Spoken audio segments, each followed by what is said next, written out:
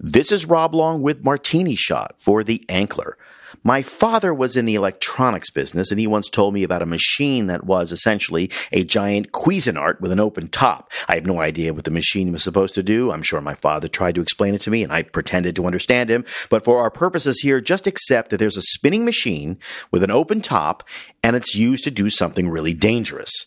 Now, here's what's interesting about this machine, because even though you only need one person to work it, 2 people are assigned to it at all times.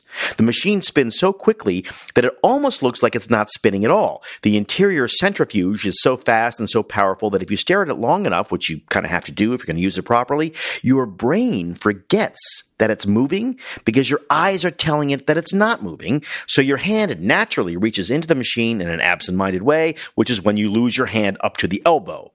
Accidents, when they occur, apparently are spectacularly bloody and painful. That's what the other person is there for, to remind the first person that the machine is really spinning. That's his whole job. Just stand there, eyes on the other guy, ready to remind him of what he already knows, but could very easily forget. I mean, it's hard to know which job is the hardest, actually. The first person doing the skilled labor of working the machine, or the second person doing the psychological labor of reminding the first person that his brain is lying to him. In other words, both of those people working together would be excellent studio and network executives. One person to get into stuff and think about stuff and try to shape and affect the shows getting made, and one person to tell that person to stop doing that. If you think about the most spectacular examples of corporate failure, it's never because the management team was asleep at the switch. Big companies don't make errors because they're not working or thinking hard enough. They mess up when they see the cylinder and it's not spinning, and they think, maybe I'll just reach in and fix this one thing. In the late 1980s, Coca-Cola, perhaps the most successful consumer brand in world history, decided that the only way to solidify their position as the manufacturers of the most popular drink on earth was by changing the recipe for the most popular drink on earth. The result was a PR and sales disaster. People who love the taste of Coca-Cola, the executives discovered to their shock, did not want that taste to change. What Coca-Cola was selling as the new Coke was something that no one wanted to buy. The executives and marketers who made that disastrous decision weren't stupid. On the contrary, they were smart. The smartest people, I'm sure they would have insisted at the time, in the room. Armed with charts and surveys and market testing results, they thought and overthought themselves into nearly destroying one of the most iconic brands in the world. People want new, you can hear them say. People want something different. The truth is, at no point in history has anyone really wanted anything new or different. What we want, when we're really being honest with ourselves and each other, which doesn't happen often, but does happen, is exactly what we've always liked, just maybe a little updated here and there. A new font, say, a nacho cheese version. That often leaves the people running the machine totally dissatisfied because they want to deliver new and different and revolutionary. They want to put their hands in the machine. A spinning machine that no one understands, that can chew up your arm, is a pretty good way to describe the entertainment business in 2022, as a matter of fact.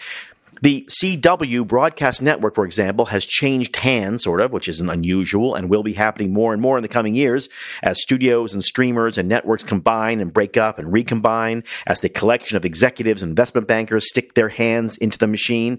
Now, what happened in a nutshell was this.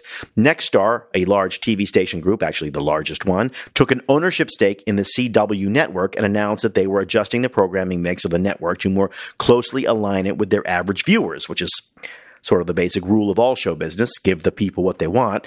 What they came up with is a mix of police procedurals, 1-hour adult dramas, and comedies, including multi-camera comedies.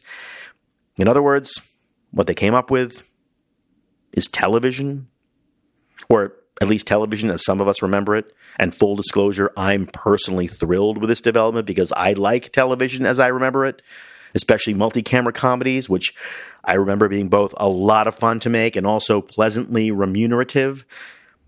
Because the new owners of the CW disclosed to widespread interest in the show business community that the average age of a CW viewer is 58, it had the rare effect of making a lot of people, like me, feel positively young. But it raised a question, why then did the programming of the network up till now center mostly on sexy teen romance dramas and sexy teen superheroes and supernatural sexy teen creatures? Of course, the actor teens on those teen shows aren't teens either. Some of them look about 35, to be honest. Some of them may actually be closer in age to the viewers than they are to the characters they're portraying. But still, why didn't the network, which struggled with audience numbers and never quite managed a breakout hit, at some point just look up and notice the audience they had?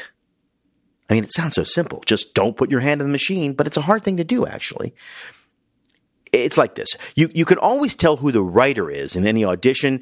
If you're an actor and you're reading for a role, the process goes like this. You get the material you're supposed to read. You sweat and stew over it for as many days or hours that you can. You worry about what you're wearing and whether you're too old or young. You read and reread the material until the paper it was printed on is smudged and wrinkled and frayed like an old towel. And then you sit and you wait until they call your name, and you go into the room and you meet the team and you make awkward small talk, and there's a pause, and then someone says, "Whenever you're ready."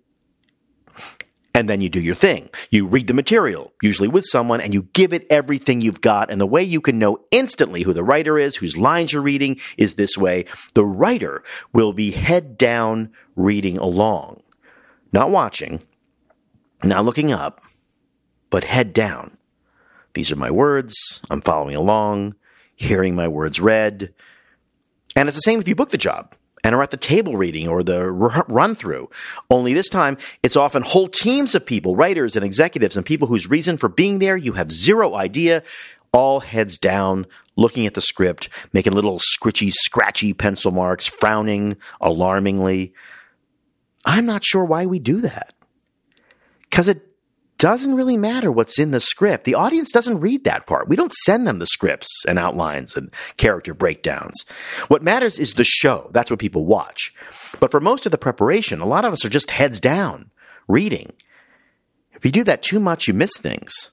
You miss interesting facial expressions, which in many ways is a perfect description of the entire art of acting. Someone who makes interesting facial expressions. And you miss opportunities to make things better. And of course, you miss enormously wrong acting choices that need to be stopped in their tracks. In a way, of course, we all spend a lot of time with our heads down, missing things. We like having something to look at, a script, a phone, that keeps us from looking up at a changing and unpredictable landscape, that keeps us from noticing that our audience is 58 and our shows skew 18. Friends of mine were once producing a pilot, and in one of the early scenes, the star of the show was introduced to a supporting character. He had already heard about him in the previous scene, and so when they were introduced, the supporting character was supposed to say something like, "Oh, you've heard of me." One actor came in and said it this way: "You've heard of me?" Like terrified, caught. You've heard of me? It was a great choice, and when he left the room, everyone agreed he was the best so far. And then another actor came in and said it this way: "You've heard of me?" Like proud. "Of course you've heard of me. I'm famous." "Ah, you've heard of me." It was also a great choice, and when he left the room, everyone agreed he was the best so far. The writers hadn't planned it that way, of course. They hadn't heard it in their heads like a big revealing piece of character dialogue, but two actors came in, and because the writers had their heads up, meaning they were watching a performance, open to the three-dimensional version of their two-dimensional printed page, they discovered that the character they had written had two very distinct and opposite traits. And the thing to do was to pick one. But they didn't do that. They picked both. They made two characters out of one, and they hired both actors. This never happens, by the way, if you're an actor hearing this and thinking, wow, cool, that could happen to me. No, do not plan on that. But anything can happen if we keep our heads up, which is maybe why we don't do it that often. For some reason, we'd rather keep putting our hands in the machine. Anything can happen when we stop doing what we're doing and we look up at the audience and we notice who is watching. And that's it for this week. Next week, back to work. For The Ankler, this is Rob Long with Martini Shot.